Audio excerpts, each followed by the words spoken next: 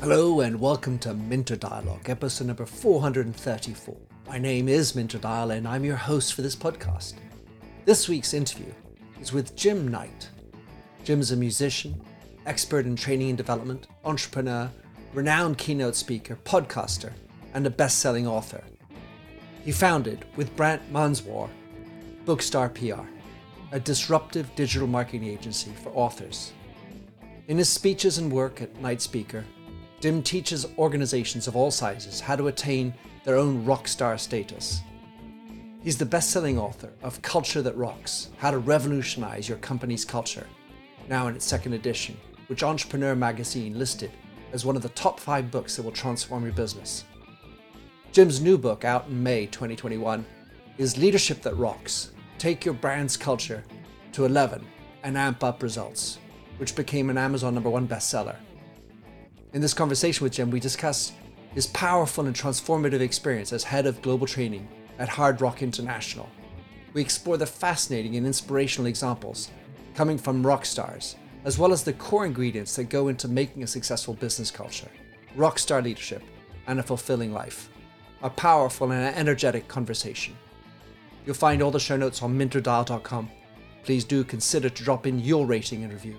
And don't forget to subscribe to catch all the future episodes. Now for the show with Jim. Jim Knight. If people were able to view you, they would have their eyes wide open. Let us make our eyes wide open about how leadership can rock. In your own words, Jim, who you be? You know, I aspired to be a professional musician at one time. And while I was at college, I discovered to do that, you actually had to be good. So I changed careers. I became a middle school teacher. My claim to fame really is 21 years running training and development for Hard Rock International, which I absolutely loved. But about a decade ago, I just decided I want a louder voice in the world. And now I'm a keynote speaker and an author and a podcaster and a part-time book marketer. So I try and cram all those things into my entrepreneurship life.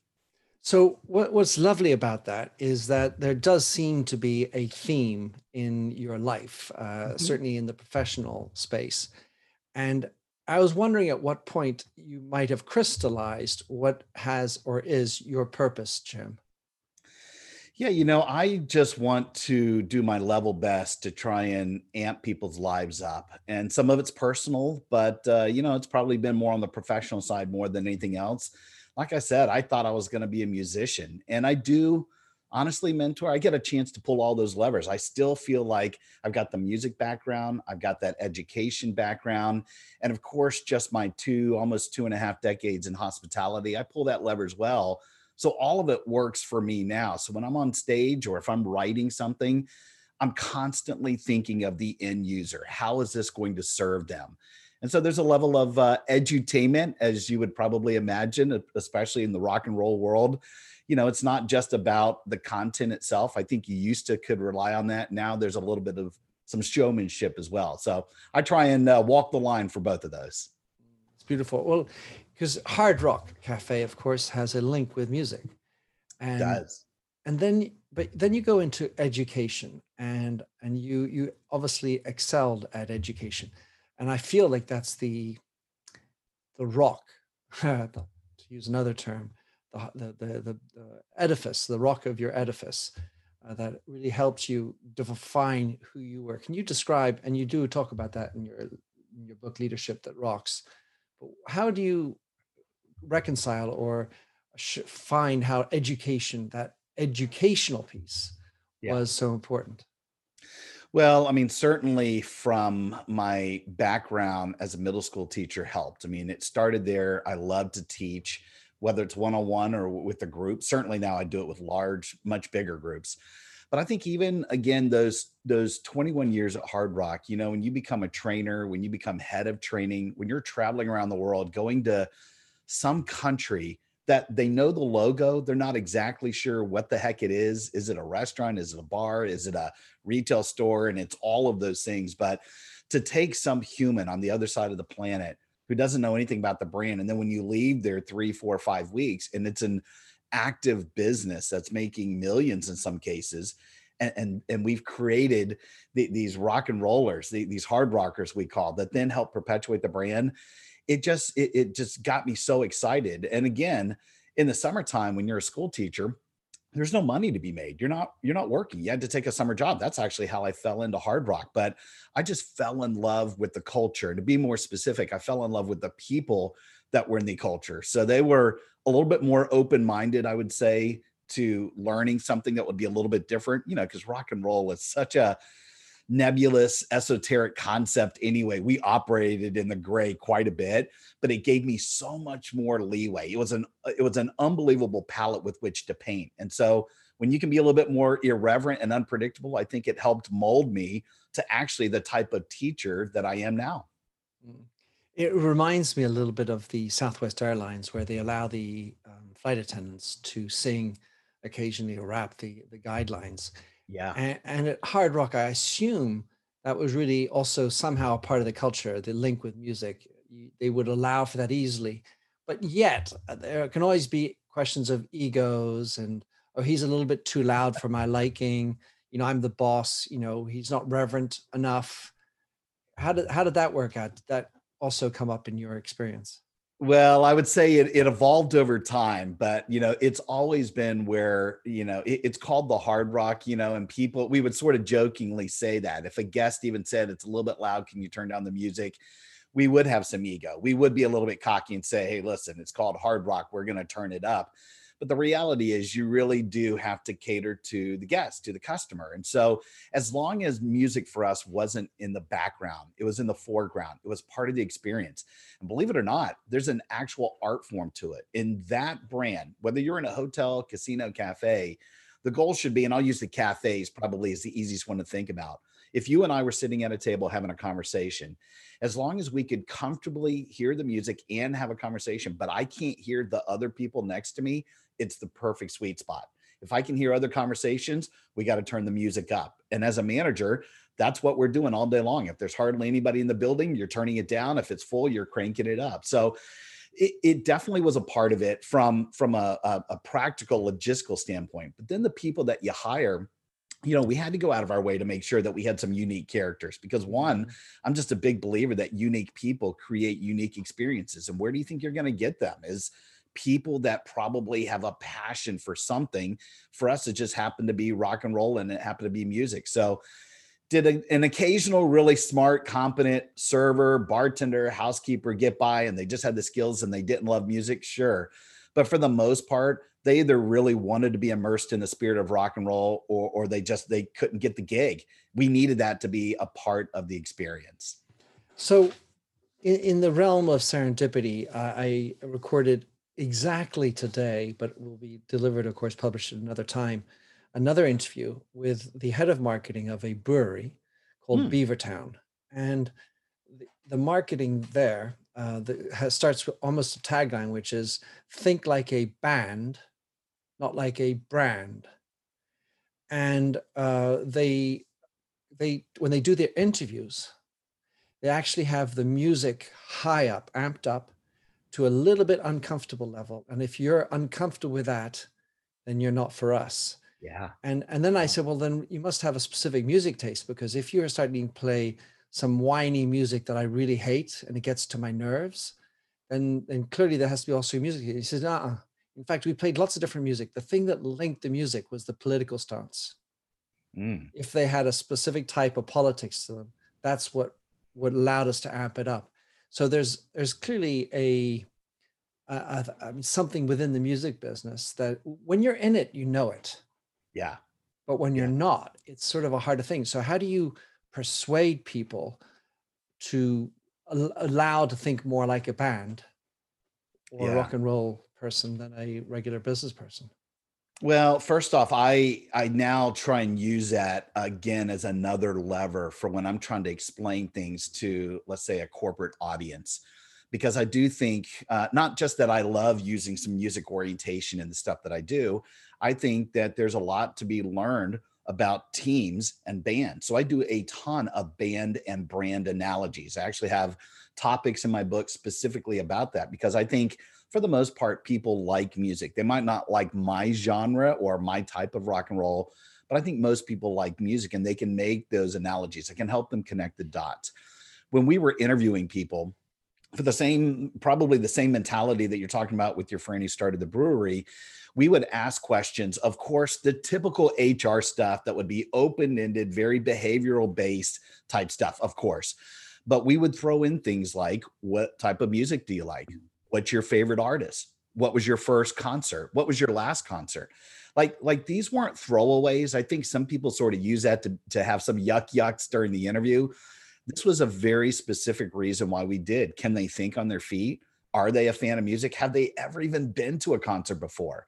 Now, I'm not saying that it would absolutely knock them out of the opportunity, but it certainly would help in our decision making. And although when I was working at Hard Rock, we were very, I would say, agnostic when it came to politics or religion, because if you think about it, I mean, going all the way back to the 70s when they started, people that had tattoos and body piercings and colored hair and were gay and lesbian. And like we had all kinds, we had everybody, all types on the rainbow spectrum were working for the brand. And there weren't a lot of companies that were doing that, not in corporate UK or corporate US, that's for sure. It became that very quickly in a lot of places. But I think because we sort of took that stance, we've been able to alter and affect some of the other companies out there. So I know I said a lot there, but I think when we're talking to people, music has to be a part of the experience. And if they can't even bring themselves to talk about it, or like in your friend's instance, if they couldn't have a conversation because the music was too loud,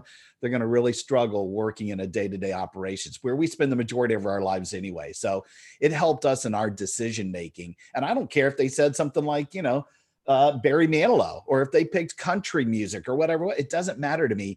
Can they answer those 3 or 4 questions and be confident and passionate about it? That meant something to us.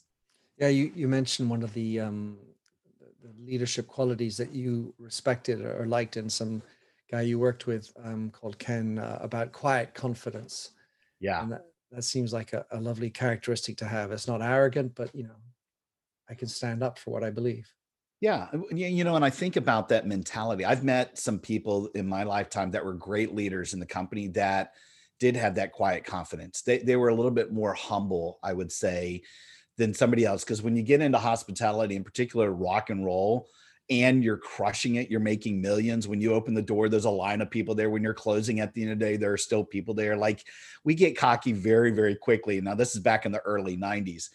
I know a lot of people that would just love to bring the swagger every day. Like, they're okay with bringing the thunder, and that's fine. And there are times to do that. But there are other times when it's cool to be quiet and subtle and maybe not talk as much, maybe listen to whether it's a team member or whether it's a guest. But at some point, when you do talk, when you've got that quiet confidence, people pay attention to you. So I think you can go back and forth between being humble and bringing it when you need to. Yeah, and you put that very much in your book in the context of humility, Yeah. and of course I subscribe to that thought. The actually what I feel is that when you're quietly confident, you the quiet is the interesting thing, because Mhm. when you're confident, you don't actually feel like you need to spray and play a million things. You're there to listen. You're grounded and present while you're Yeah. listening. Yeah, and this goes back to the educational piece that you were talking about earlier. If you think about the different types of communication, right? We have had a lot of education, a lot of training on how to write. All of us have probably had some type of training, education on how to speak. We've gone to some speaking classes, whether you did it in high school or university or whatever. Where are the classes in listening? Like, nobody teaches you how to do that. You either got it from your parents or you went to some class. It was either some, I don't know, Tony Robbins or Stephen Covey or something where you actually had to do that. And by that point, you're an adult. Like, you learn everything. I'm a huge fan of learned behavior. You learn everything from your parents, from religion, from school, from the playground, from lack of any of that. But by the time I get to be an adult, I'm 19, 20, 21 years old, and I want a job. If my natural disposition isn't to listen to people or look them in the eye or smile or have a great personality, I can't train you to do that. You either have it or you don't. You have to actively go out and look for it. And so I think your point is to be humble it does require some smart, some thinking. Hopefully you've got some great background, some great education. Somebody's helped you along the way. But I'm just a huge believer that every once in a while, when there are things, especially if there's something with some emotional attachment, if somebody on the other side of a point of view is just so passionate, why not you as the listener just shut your yapper for a while, listen to them, because you know what? They might actually have a great point. You might actually change your opinion because of what they said. So it's just, I don't think this happens very often in today's society. I think I'm looking for the psychological break so I can jump in to make my point, and I need to be as loud and grandiose and over the top to make my opinion heard. And I just think the really awesome leaders are the ones that don't need to do that. Every once in a while, maybe you need to inspire the troops. You got to motivate them. But in general, just be quiet. Just listen to the other person. And when you speak, you'll have a lot more credibility for what you're saying. It'll bring a little bit more heft, if you will. Mm. Gravitas. Um, it makes me think of a conversation I had at lunch recently with a friend, Ollie, who said that maybe we should change the way we teach kids. And his idea was that every kid should learn a little bit of like 10 or 20 languages, how that Yeah. would shift our perspective. So we should have one class on learning a little bit of every language, one class on listening, and the one I would add is one class on sleep. Yeah. We learn everything about how to do cognitive waking stuff, but nothing about the third that actually completely changes the way we live our two Yes. thirds of the day. So there we have a new curriculum, Jim. We Going should. back to education. Yeah. So most leaders, everybody has been through education. So everybody has an opinion on education. However, I don't think that much education is done well. And certainly when it gets to learning for development, it just feels so dry and KPI'd and way too ineffective. What you say would be in your so many years of experience in training mostly adults in the case of Hard Rock, Yeah. what makes good for good education? Well, I start with early education, but you can go all the way up to when you actually are getting some training in a company. And quite honestly, the majority of it in just about everything I've seen is garbage. And first off, I'm a product of public education. I taught in the public school system, but two of my three kids, we homeschooled 100% all the way through to the time they got out of high school. So I've seen private, I've seen charter, I've seen all the different variations. And the question that you asked, Mentor, I think about even during the pandemic, when everybody, for the most part, I know it was here in North America, but all over the world, a lot of them were having to do virtual school, virtual education. And the teachers that were great became even better. Like they were able to translate that from a distance. The ones that were absolute crap, they were exposed. They were unmasked. That they really weren't that great of a trainer because they were reading from out of the manual. They were just droning on and on. And imagine if you're a 6, 7, 8 year old and you're trying to watch a video for hours at a time, it's just not going to work. So I do believe that there's got to be an overhaul, not just in the delivery, although that's big on my scope. I think even in the content. I think you make an excellent point. I think for the majority of countries, particularly again, I have to point, my finger at the US and say they are teaching to the test, that somehow along the way we've sort of been ingrained that this is what we need to do, that this is important for us to get to the next level, get a job or make your way through life, when in fact we ought to be teaching a whole lot more social skills, life skills, like what you just talked about. And so I do think you've got to focus on some of the basics, but there's a totally different way you could do it. And I think the more systems that you put in place, and oh, by the way, go get an awesome teacher on top of that, then it's going to be a fantastic confluence of events. At the very least, though, even if you had a mediocre teacher, if I had a system in place that said, this is what we want you to teach, you would almost fake people into teaching some pretty good education. So I think the same thing could be said for when you start to get into a job. And so, listen, I made my bones the way that I had any type of a career that I do right now. is because I overhauled all of the training at Hard Rock. I got rid of every physical manual. I turned them into comic books. I got rid of as many words as possible. I thought, geez, can I help people that have dyslexia or English as a second language? I mean, the Hard Rock operates in 75, 80 countries now. We didn't hardly have to translate anything because people got an idea of exactly what it was because of a series of pictures. So I think when you get to that point, and I'm just talking about physical materials, now you start thinking about e-learning and video and all the cool, fun things to make it interesting for the end user. The goal is to get that stickiness, to get their, to get them to remember the information, to increase their retention skills. And so I think the whole thing could be overhauled. And honestly, if I wasn't doing what I'm doing right now, I would probably do that. I would probably get into somehow into public education to see, could I get in there like a bull in a china shop and completely disrupt the entire market and just do it a different way? I think we would be better served. Somebody's got to do that. I'm waiting for that to happen. Well, we in France, where it's obviously an important part of the public expenditures, we call it the mammoth, as in Mm, the sort of nearby dinosaur, extinct. It's yes. just huge, doesn't move, and we're so set in our ways. But bringing in that emotion, of course, that there's so many different learning styles.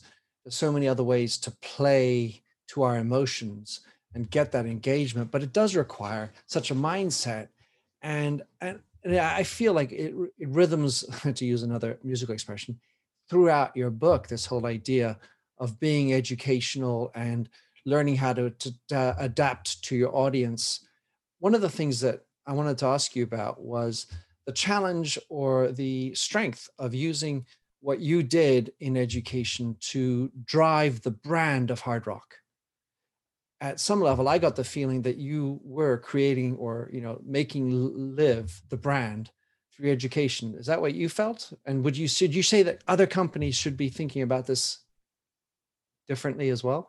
Yeah, absolutely. I had a wonderful, awesome time there, and I had a pretty influential part to play. I started off as a host. My hair did not go up and is spiky like people, if they could see me now, would envision my hair. You go back 15 years ago, I had long hair. I could sit on my hair. It was the typical mullet. I loved working for a brand that allowed me to be and say and do whatever I wanted to, but there were actual really good business fundamentals in there. And although I loved my trainers, I loved what we did. It was an exciting time when the brand was growing in the early 90s. My role, taking that educational background, was could I apply the concepts that I loved from my most interesting teachers that got me out of the classroom, made it more visual, made it more experiential? Could I do that in a big, huge behemoth brand?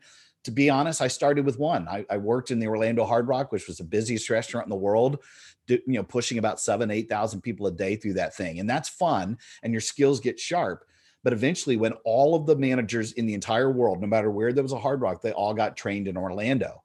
So instead of my 5, 6, shifts being a host, I was probably a teacher, a trainer, once again, 3 or 4 of those. So I started to impart as much of that irreverent, unpredictable, different way of thinking to every future general manager to at least stop the bleeding, knowing that they were going to go and hire another 500 people somewhere else. So my role really, especially when I became head of training, head of global training, my team of 9 were fantastic. We actually branded ourselves the School of Hard Rocks.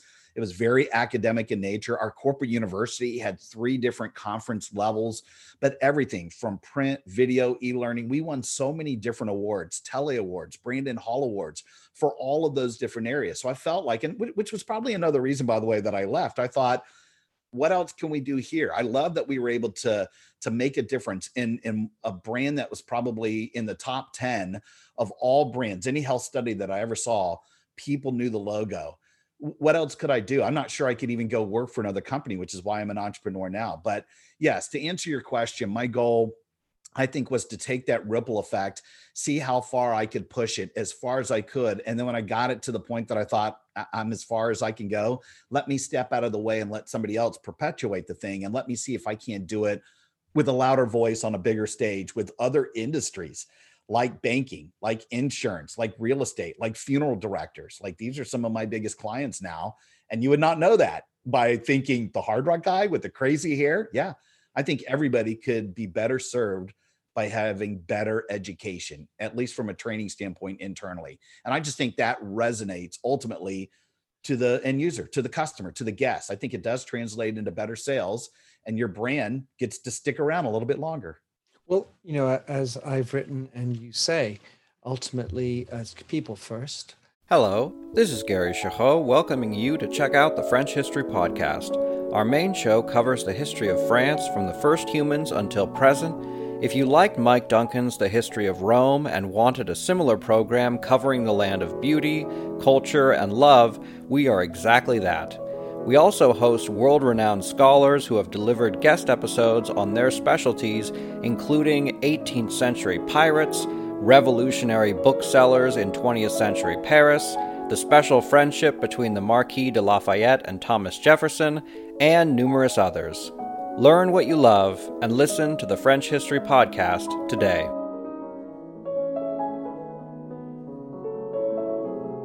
And Inside Out is the model that I talk about. And the interesting parallel is with your hard rock story is when I was working at Redken, the hairdresser brand, where we spent about 13% of our revenues on education, which turned out to be a whole lot of money because we were doing 350 or so million at the time. And then with that, I really feel that was our marketing. We were creating the brand through the people who were delivering the experience to the customers, in this case, hairdressers. And then as that then moved out, the hairdressers were then touching customers, but we didn't really go that far. That was the strength of what we wanted to do, the concentrate went all the way out to the hairdresser. And then we let the rest of the brand come from the hairdresser at the far end of it. So that is a funny part. So I wanted to, amongst the other things. I will say this. I wish I had that budget. I did not have that budget. I probably had less than 0.5% to do what we could do. And I'm with you. I mean, you look at where all the money was in operations and marketing, but imagine how bad it would be. Somebody spending millions of dollars to broadcast out to the customer, only to put them into an environment where it wasn't exactly what you said it was on the billboard or the commercial, whatever it is. So if it wasn't done through the employee, we would have wasted a lot of money. So I wish I would have had that budget. I would have gotten to more people. To be put it in context, the average in the industry was 3.5%. Because you're dealing with stuff with health and safety, and you can't burn people's hair with scalps. And so there were some things that had to be done. So we've been talking about the leadership that rocks and the influence of music. I don't know about you, but I certainly also have an image of rock and roll stars as prima donnas, assholes, and not likable people. I have certain images like that break up after a few years in this huge egotistical spat.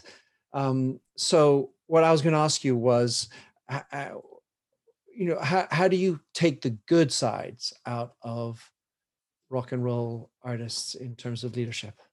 Yeah.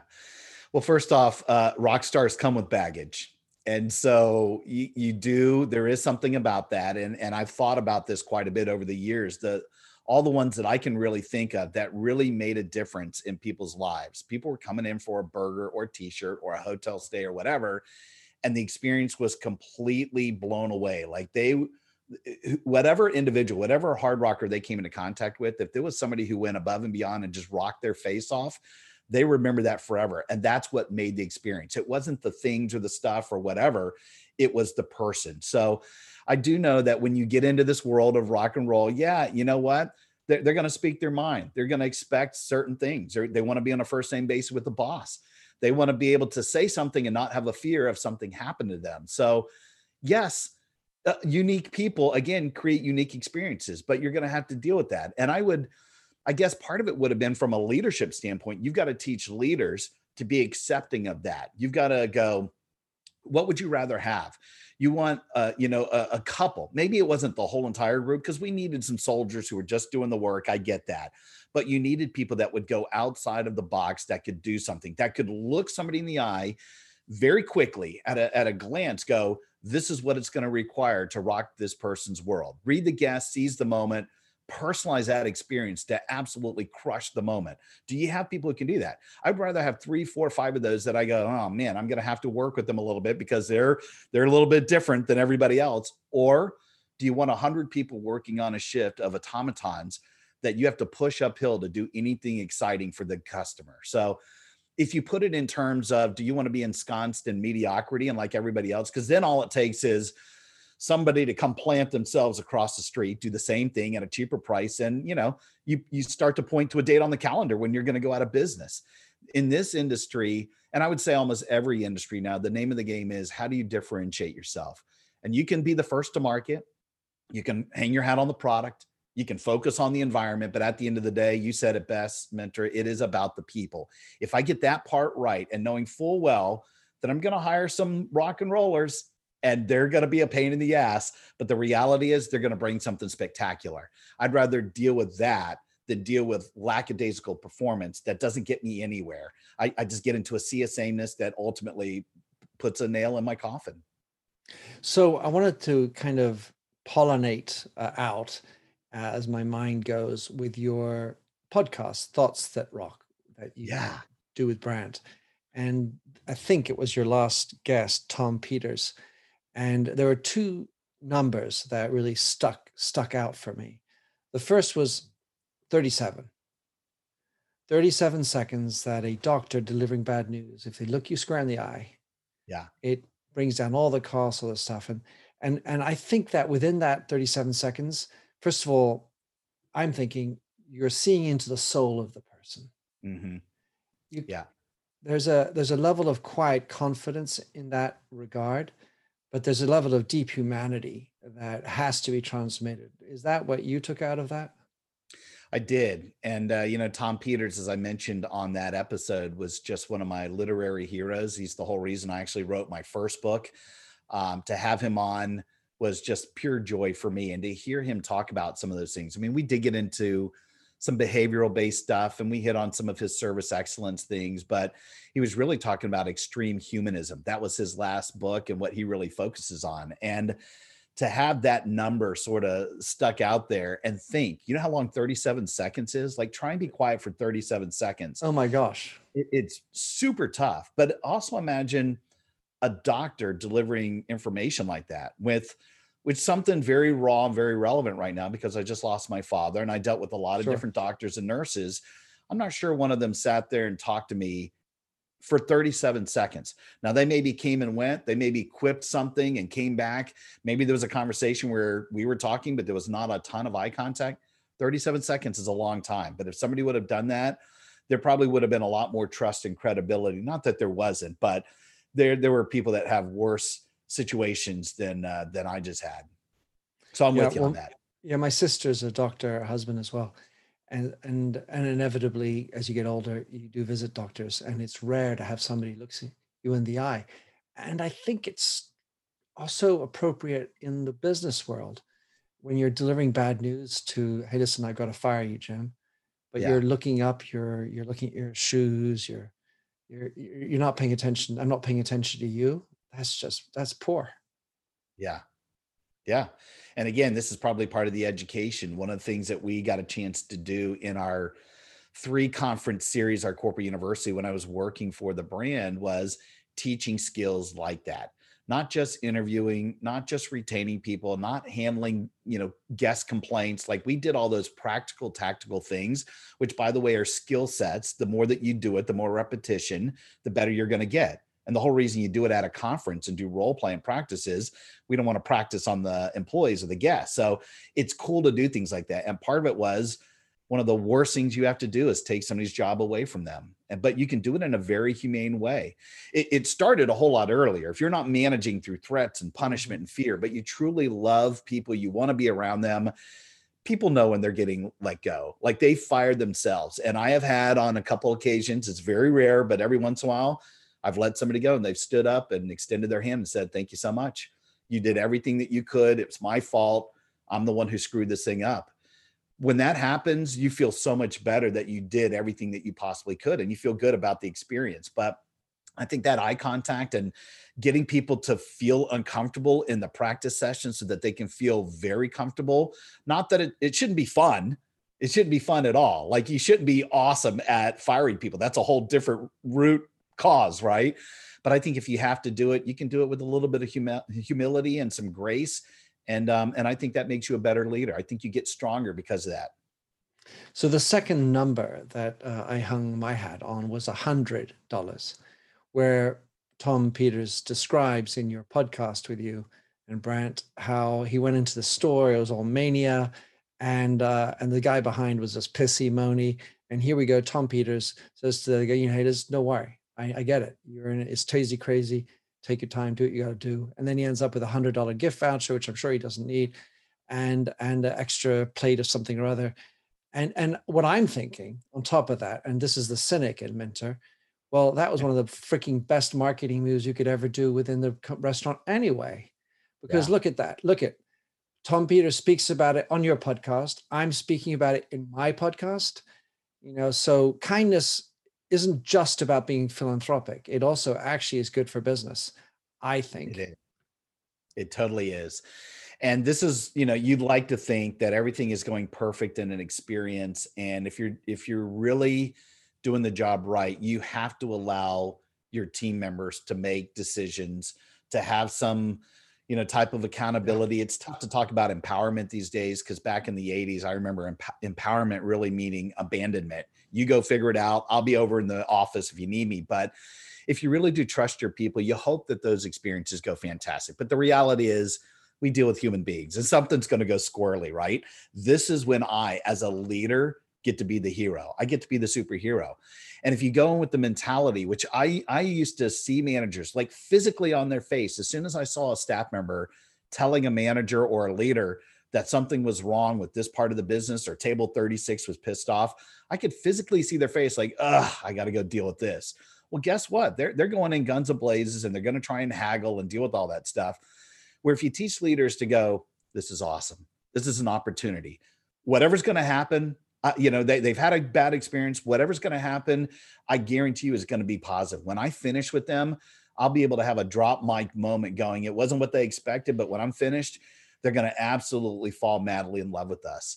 If you come with that mentality, you're going to have people that probably will come back, maybe even more so than what they initially intended in the first place. So things are going to screw up, and we get that. But if you can teach a leader on how they can solve those issues, you don't necessarily need to give them the $100 certificate, right? Like, that was an awesome thing, because I think the way Tom explained it is they were in the thick of it. They don't probably get a lot of positive comments like that.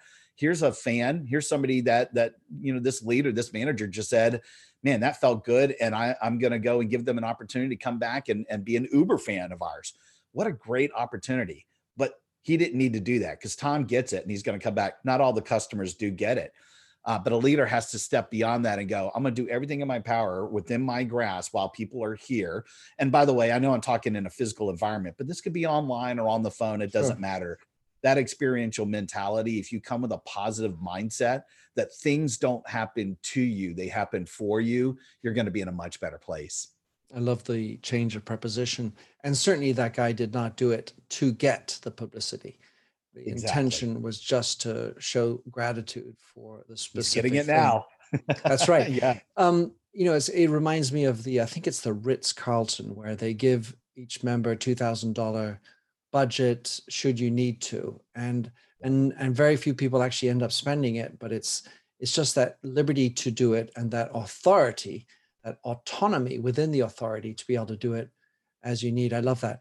So another area I wanted to get into is about transmission, because leadership, you lead, you do your thing, you perform. And I was really quite, I don't want to say shocked, but certainly stunned by the expression, or how you described the colonel from the Air Force, Sonkiss, who was just a rock star leader. And the challenge so often for leaders is to consider how to transmit in a way that allows for the next person to do it in their way, without completely throwing out with the bathwater, the baby that just was born. So, talk to me how do you deal with transmission? Because there's an element of education. I'm thinking the educator in front of me would think, but I think that's a tough and fairly uncracked nut in business. Yeah. No, it's a great question. And I'm not sure I think about it too much in depth like that. I appreciated her story and how she took the approach. It reminded me a little bit of what I did when I had moved over to the corporate support center at Hard Rock. And again, I had a team where that entire office operated from 8:30 in the morning to 5:30, the typical sort of structured hours for a corporate office. And I just stripped that away from my team. I said, you know what? We're on the honor system. You can come and go. You want to stay home and work this week. You want to work from somewhere else. You want to take the day off. I don't care if you're not using your personal time off. It doesn't matter as long as we get the results done. And so what I found when I did that, and I was the only department who did it, and I got scolded for it quite a bit, including from my boss, that we can't do that. And I just imposed it anyway. What I got was people that worked more hours, worked on the weekends. When we had a conference that maybe overlapped on a Saturday or Sunday, they came in and they worked. And instead of giving me 40 hours a week, they were giving me 50 or 60. I think Colonel Sonkist's story is great because she basically said, listen, I'm a hardened war veteran. I am going to be tough. And she is tough. And she's going to hold people accountable. She goes, but beyond that, what do I care? I allowed them to play in a sandbox. I told them where the boundaries were, but then they could do anything they wanted to get to the end result. And it had to be done with excellence. I'm going to hold you accountable for it, but how you do it is totally up to you. What that allowed, I think, is a learning environment. These people sought out mentors. They sought out some education. They sought out information from their peers, or maybe sometimes from somebody that they noticed was doing a particular area or a skill very well. I think that started to happen organically. And instead of, I think, people thinking, if I ask anybody, I'm going to be unmasked, that I don't know, that I look stupid, that I can't do my day-to-day gig. And so I think from a transmission standpoint, just her taking a leadership stance that says, listen, I'm not going to micromanage you. And it's not going to be, you will do this or else, which was very, that's just the hierarchy of the military, or it has been for decades.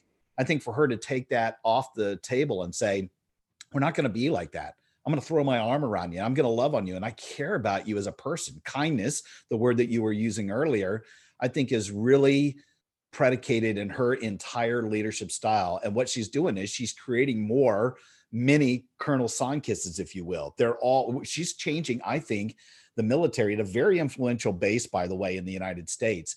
And now that she's already been promoted and she's working over at the Pentagon, guess what she's probably doing over there? The same thing. So I don't know if I thought about it a lot from a transmission standpoint, but it is exactly what I probably did, not even at the office, when I first stepped into Hard Rock, to say, I'm going to change all of the training manuals. I'll start with that, and then I'll get to video, and then I'll get to be in charge of management training, and then global training.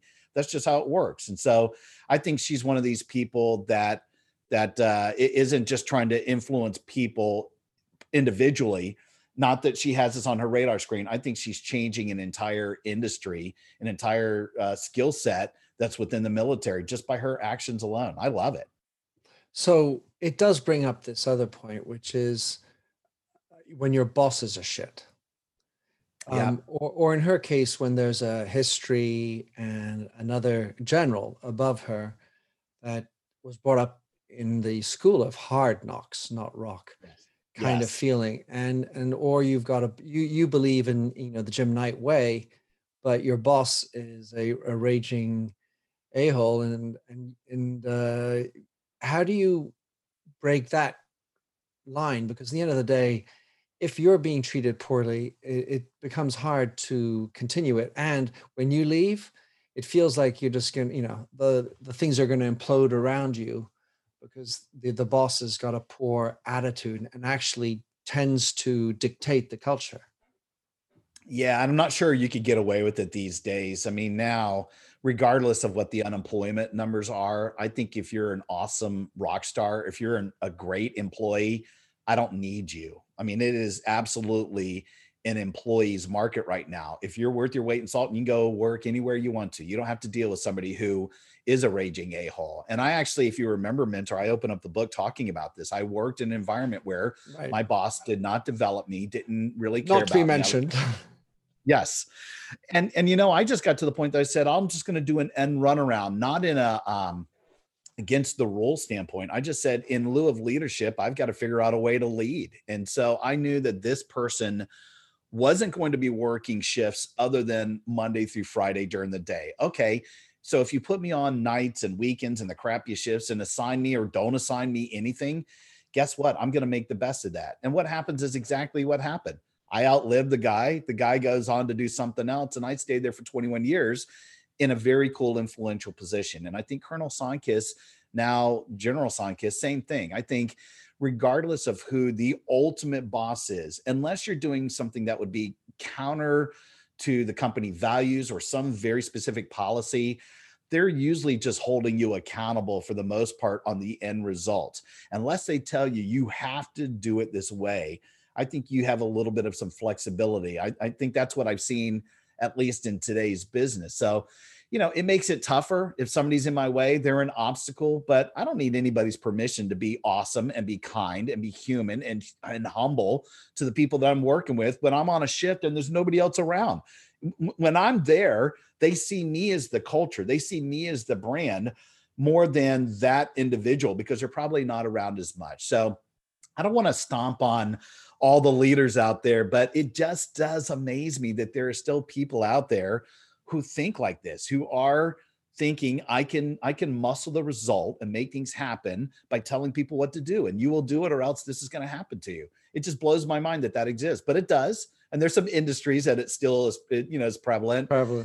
Go one step down. If you're really good and you think at some point this person's going to be gone or they're going to get promoted or they'll be a chairman or they're going to leave, but at the very least, the majority of my time on this planet is going to be at work. I'm going to have an awesome time. I will surround myself and create an insulated bubble that says my culture is going to rock because of my leadership on this shift. And then you just do one more and one more and one more. Next thing you know, you have an awesome career and people respected you because of it. Well, I also think you surely will respect yourself. You look in the mirror, you see, you like what you see, not like I'm, egotistical maniac, but just you're good with what you are, right? I enjoy that. I think that's a very igniting way to talk about it. You use a lot of references to fire in your book, fire and flame and energy that you have. It's infectious. I want to talk about one last thing because it's also a regular struggle, which is you talk about the hustle muscle, and so I was just noticing somewhere that there was that last year apparently there was a 41% voluntary resignation across corporate America. Yeah. So they call it the Great Resignation. I mean, holy Toledo! To your point that it's an employee market, they actually presumably are easily finding places, but they certainly won't be tolerating bad places. That's right. So I think that's what that comes down to. But the hustle muscle, and put it in a way. If you're an immigrant, you come, you hustle because you're hungry, because you want the best for your kids, and then your kids grow up, and then they get this great education, and for some reason the hustle disappears. Yeah. So if you have it, that's fine. But well, first of all, how do you keep it? And two, how do you transmit it?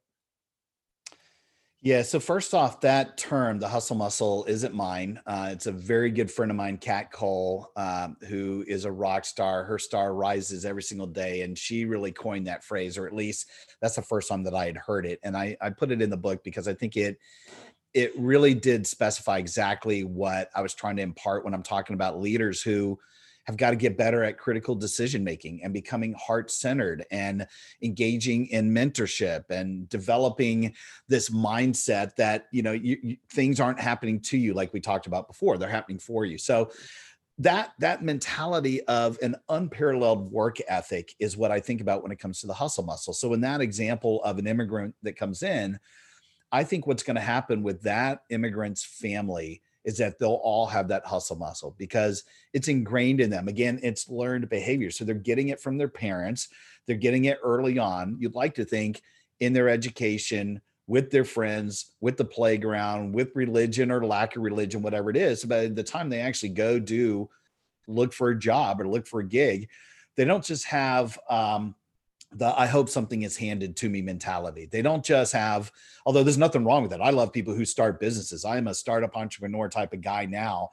But to get there, you've got to have that hustle muscle. You've got to have the work ethic that just is going to outperform everybody else. And I use several examples, including Kobe Bryant, the great basketball star, where I talked about he out hustled everybody. You're not going to ever outwork him. So he gets to the level of that he was because of that mentality. There's a lot of other things as well, natural talent, of course. But in general, I think people that have this mindset is, I want to work. I know that that's good for the soul. It's good for my hands. And ultimately, it's going to get me to great places. Case in point, you're talking about this great, what did you call it? The great resignation. The great resignation. Yeah. After the pandemic, right? Where people were laid off or they were furloughed or some of them were just put on, for temporary, we thought they were coming back, but they're not. Take that aside. The fact that at least in the United States, where unemployment checks were doled out like crazy, where there are people that absolutely needed it, and there are others that really didn't need it at all, but they found out that you can make a little bit more money off the government than actually going back and working a good day's wage. And I'll tell you right now, in our book marketing company that we have somebody who joined us about 4 or 5 months ago who could have easily stayed home and made more money off of unemployment, but thought by the time people start to figure out it's time to go back and get a job, I'm already going to be ensconced in a business that I love, and I won't have to fight so hard because it is going to change at some point. I don't know what it is. It might be a year down the road. And this is somebody that I admire because I look at that and go, she didn't need to do it. She chose to do it. And she works like a crazy person. Like right now, she's working 60, 70 hours. I mean, it is basically doing two people's jobs. And so she's rewarded because of it. She has hustle muscle. These are people that I love, trust, admire, respect. It really does fly in the face when I see people who are taking advantage of the handouts, which are severely needed by some people around the world, number one. And two, that just have this expectation that stuff's going to be handed to them. And I know you and I are at an age where it's a little bit different. My grandparents, my parents, even we had to work to get to where we are. There are people today that just expect something a little bit different. And, let's start some cool businesses in the country. Yes, but not everybody's going to be able to do that. We need people who are willing to roll up their sleeves and say, I'm going to be a self-made person and stuff is going to come out of it. And I'm going to impart that to people that I can influence. And it might start with my family. It might ultimately be my community. You can actually change the world just based off of that one person's behavior. Colonel Sonkis is one of these people who does that. Kobe Bryant was like that. I'd like to think every once in a while I get a chance to play in that space, regardless of whatever industry I'm in front of at that point. Well, you have an infectious energy. I like to say, and I certainly did when in my time, hire for attitude over competency. Yep. So, Hey, Jim, how can, I love the work you did for my book, you lead with Bookstar PR. We didn't even get a chance to talk about that. We probably have another 4.5 hours of conversation we could go on. However, time is what it is. How can someone track you down, follow you, see what you're doing, get your books? Of course. What's up? Well, I appreciate you, brother. Thank you so much, first off, for having me on the show. This is a great honor, and I see some of the great people that you've had on before, so I'm just absolutely tickled. All roads probably lead to my website. It's really easy. My last name is Knight, so it's knightspeaker.com. If you go there, you can see all the crazy things, and there's video clips and different topics I speak about in my books and all that. Knightspeaker.com. You can see whatever you want, but honestly, this has been a real joy and just great getting to know you more. And I look forward to us spending a little bit more time together. One day we're going to meet in real life. Mark my words. It's going to happen. Yeah. Well, I've taken a screen capture and I'll put it on your website when I've got the blog post coming up. Thanks very much, Jim. Talk to you soon, man. Sounds great. Rock on. Thanks for having listened to this recording of the Minter Dialogue Show. You'll find the show notes and other blog posts on minterdial.com. If you enjoyed the show, please head over to iTunes to give a rating and review. And to finish, here's a song I wrote with Stephanie Singer, A Convinced Man.